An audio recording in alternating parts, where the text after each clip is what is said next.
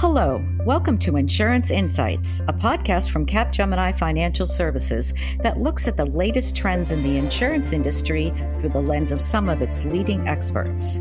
I am Mary Ellen Harn, and today we're going to talk about key findings from the World InsurTech Report 2020 with Frank Devine, Global Head of Open Innovation at AXA Next, renowned social media influencer Sabine van der Linden, and Elias Ganem, Head of Market Intelligence for Capgemini's Financial Services. Welcome, Sabine, Frank, and Elias. Let's jump right into our discussion. Starting with our first question, what is the impact of COVID-19 on the insurance industry? Frank, let's start with you. Well, I would say the pandemic situation has not been simple for every insurance across the globe. So like all the others, we've been hit around 1.8 billion euro on a top line of 120 billion, which is an important amount, I would say, that we put to support our client and customers. So it required from us a kind of new mindset. We've been agile enough to change and I would say to shift to a work from home mode for our employees, but also distributors, and then to find innovative ways and innovative solutions to serve our customers. Thank you, Frank. Elias, do you have anything you'd like to add? I'd like to add what we've heard here from Frank is the reality from the producer side. A tough moment to keep the lights on and engage. But if I were to look at it from the consumer side, we really have seen that the customer expectation has raised a lot. He's expecting us to be 24/7 next to him. He's expecting us to have the right digital channels to engage with the customer. And finally, he's demanding much more care and support. In time of crisis, they want to feel that they are next to them. I think that's really interesting from both of you. Now, really, on one hand, insurance firms are seeing an adverse impact on customer engagement KPIs. And then if you look on the other hand, customers' willingness to purchase insurance from big techs is rising very quickly. Sabine, can you share your thoughts on this trend and what implications it will have on insurance industry dynamics? It is such an interesting trend, right?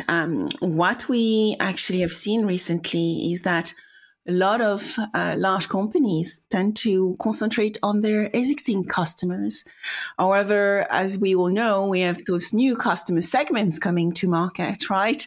We call them millennial. Some of the new one coming as a digital nomad, which is going to affect us. For instance, here in the UK, with Brexit, some of us may want to work from our house in Italy or want to work from beautiful beaches in Tulum or Thailand, which actually affect the way we insure.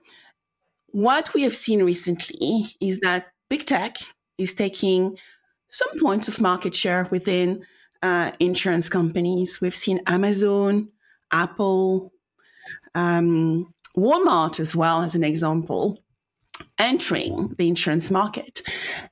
And what they are actually doing is leveraging their strength to do that, either from a technology viewpoint. When you look at Apple, they are leveraging their tech to start attracting new products and services to sell to their target markets. Or when you look at Amazon, they are organizing and developing amazing relationships as well with a number of insurance companies as well as new tech. So the market is shifting and we need to be aware of it. Frank, what do you think about this? Yeah, overall, I would say there is a growing need for innovative solution, and notably in those type of situation where we face those type of challenges. Digital and all the pure players, the big tech, as we call it in the report, are bringing a new standards with their digital capabilities by serving their customers with those new standards. So it forced us, I would say, at some point to improve the way we are using those tech capabilities and digital as to interact with our customer and find new ones. But I would say for the incumbents, like we are, we have a huge strength, which is our distributor network, and we've been hardly working on accelerating the path of digital equipment for those distributors to allow them actually to enable them to interact better with those standards in terms of with those digital standards, I would say, to interact better with their customers. So let's build this out a little bit more. So we're talking about customers here. So what are customers expecting from insurance firms today? And what does it really mean to insurance firms? Elias, can you give me your thoughts on that? Brilliant. I always love to look at it from the customer perspective. And in the InsurTech report, we surveyed thousands of customers, and we came up really with 5 sentences. I'd really like to say them like this because they are very powerful. Customer told us, I don't like to wait for accessing a service. I want quick, hassle-free interaction. Then they told us, unusual things are happening in my life. Meet my expectation when interacting, when processing, and when delivering me the right outcome. Think about me as a consumer. I need to pay as I use. And they told us, I am in pain. I am in distress. Be next to me. Care for me. And finally, they told us, be next to me anytime, anywhere. Give me an intuitive, human-centric design and simple to use, adapted to my environment. So this is what the customer is looking for. And to your question about how an insurance should adapt, it's really about responding real time. It's really about having a crisis-proof processes in place to scale and adapt. Is to evolve from a product to an insurance as a utility, to become a caring partner, and finally, to maximize, optimize, and expand the digital experience. This is what is expected. And to link it with what Sabine said, this is where big tech are today. Okay, that's really interesting. Frank, do you agree with this? Yeah, I do agree, and I would like to add that responding on a real time is also not only through the technology, but with the use of the technology, and notably to help our distributor network by digital capabilities, which is, as a result, is kind of humanizing the digital channels for customers. And also, from an internal perspective, we are using automation on claims to be able to scale at some point the answer and the speed of responsiveness to our customers. So Frank, just to continue on in this vein, are there specific capabilities that are really critical for industry players to be able to advance across key focus areas now? Yeah, so we're leveraging on AI to improve the process of the company. We are, as it has been mentioned by Elias, we're establishing alternate channels for business continuity and like the pivots we kind of did at AXA, but also this need to be done for our client and customers as well. So we need to help them to get these channels for their business continuity, and that's part of our job. In the insurance as a utility, I would say we deliver on-demand services, and notably on telemedicine, and I think that's something strong in that type of period, and notably on the fact that we are delivering telemedicine in many countries at the same time to more than 5 million clients and customers.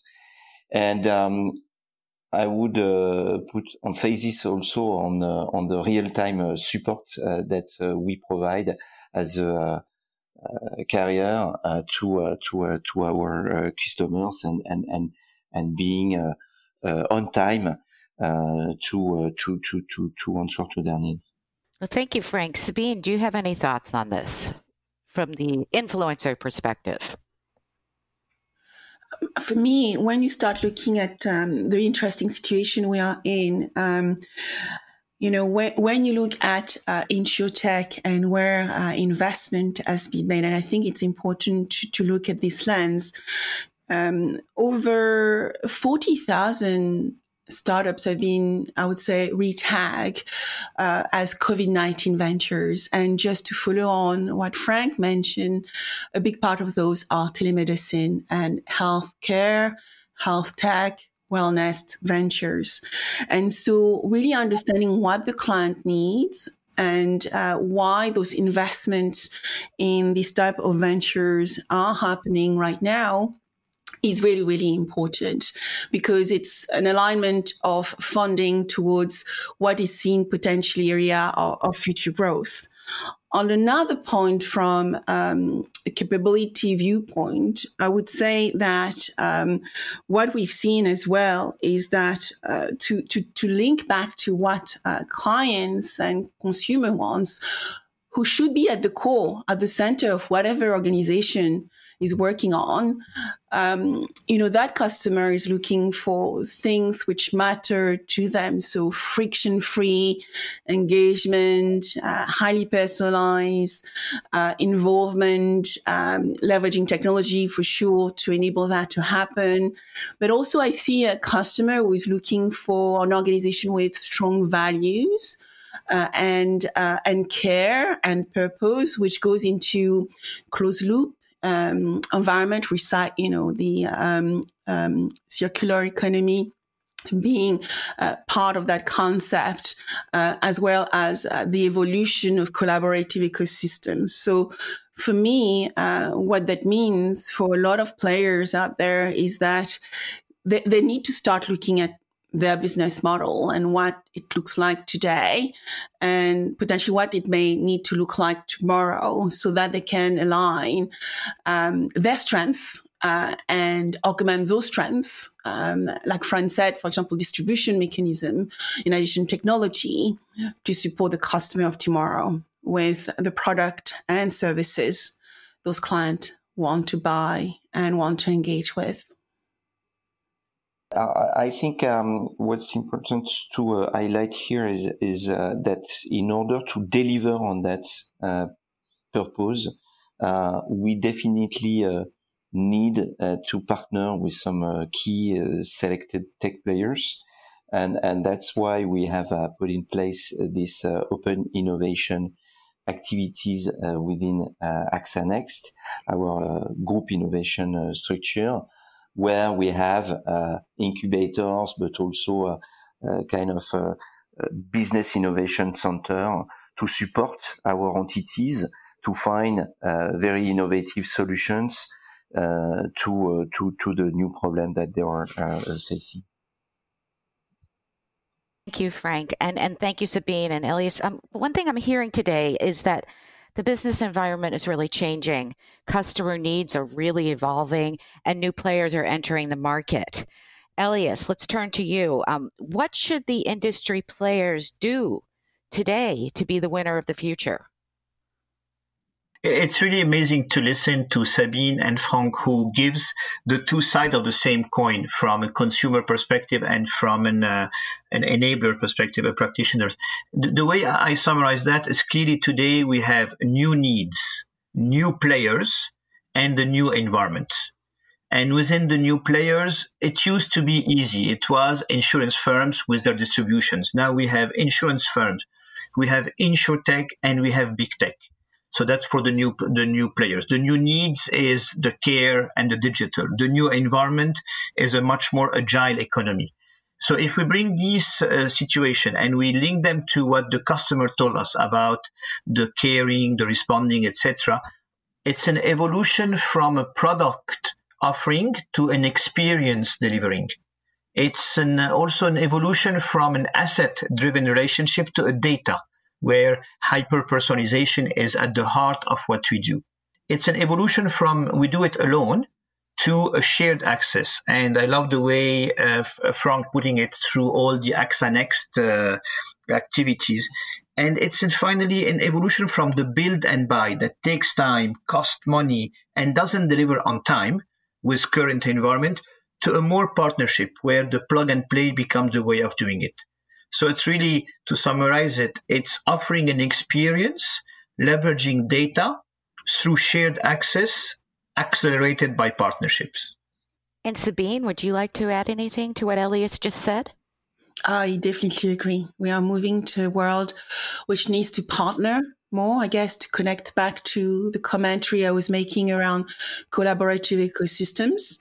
The only way we actually, I think, can succeed in the future is really understand how you align strategy to the business model you want to build and become, I guess, customer obsessed and really understand what that customer wants through engaging, experiencing, as Elias said, that human-centered design, which becomes core to deliver the operating model of the future. And then it's about identifying those partners to plug into that ecosystem to deliver the value of tomorrow. That allows for flexibility. That allows for agility. That allows for business to move faster than build things from scratch.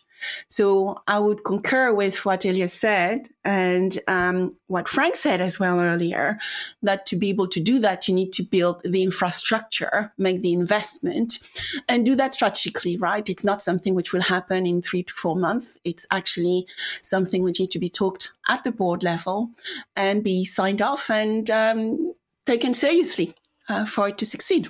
Thank you, Sabine. And Frank, do you have any final thoughts? Yeah, I would repeat maybe on the open-minded that is now around the industry. Definitely in COVID, post-COVID situation, we definitely need to find new solutions to those new challenges, and for that, I would say innovation is at the core of what we intend to do in order to become an inventive insurer. And any other final thoughts before we end this podcast today? I'd like just to bring one thought is the insurtech has evolved and has matured. And in the report, we talk a lot about the 3 categories of insurtech: enablers, distributors, and full carrier. And we compare different markets. And clearly we are seeing today that the American market, the North American market, is more mature than the European or the Asian. And clearly insurtech is coming to compete or enable even more the traditional players. So collaboration. Now, I've been living in China for 3 years, from 2015 to 2018, and I've seen the insurtech scene of China very advanced compared to what I've seen across the globe. I agree with you. You well thought, very well thought. Asia is leading the innovation, and big tech there is quite involved into insurance as well. Yeah, very good point. Thank you.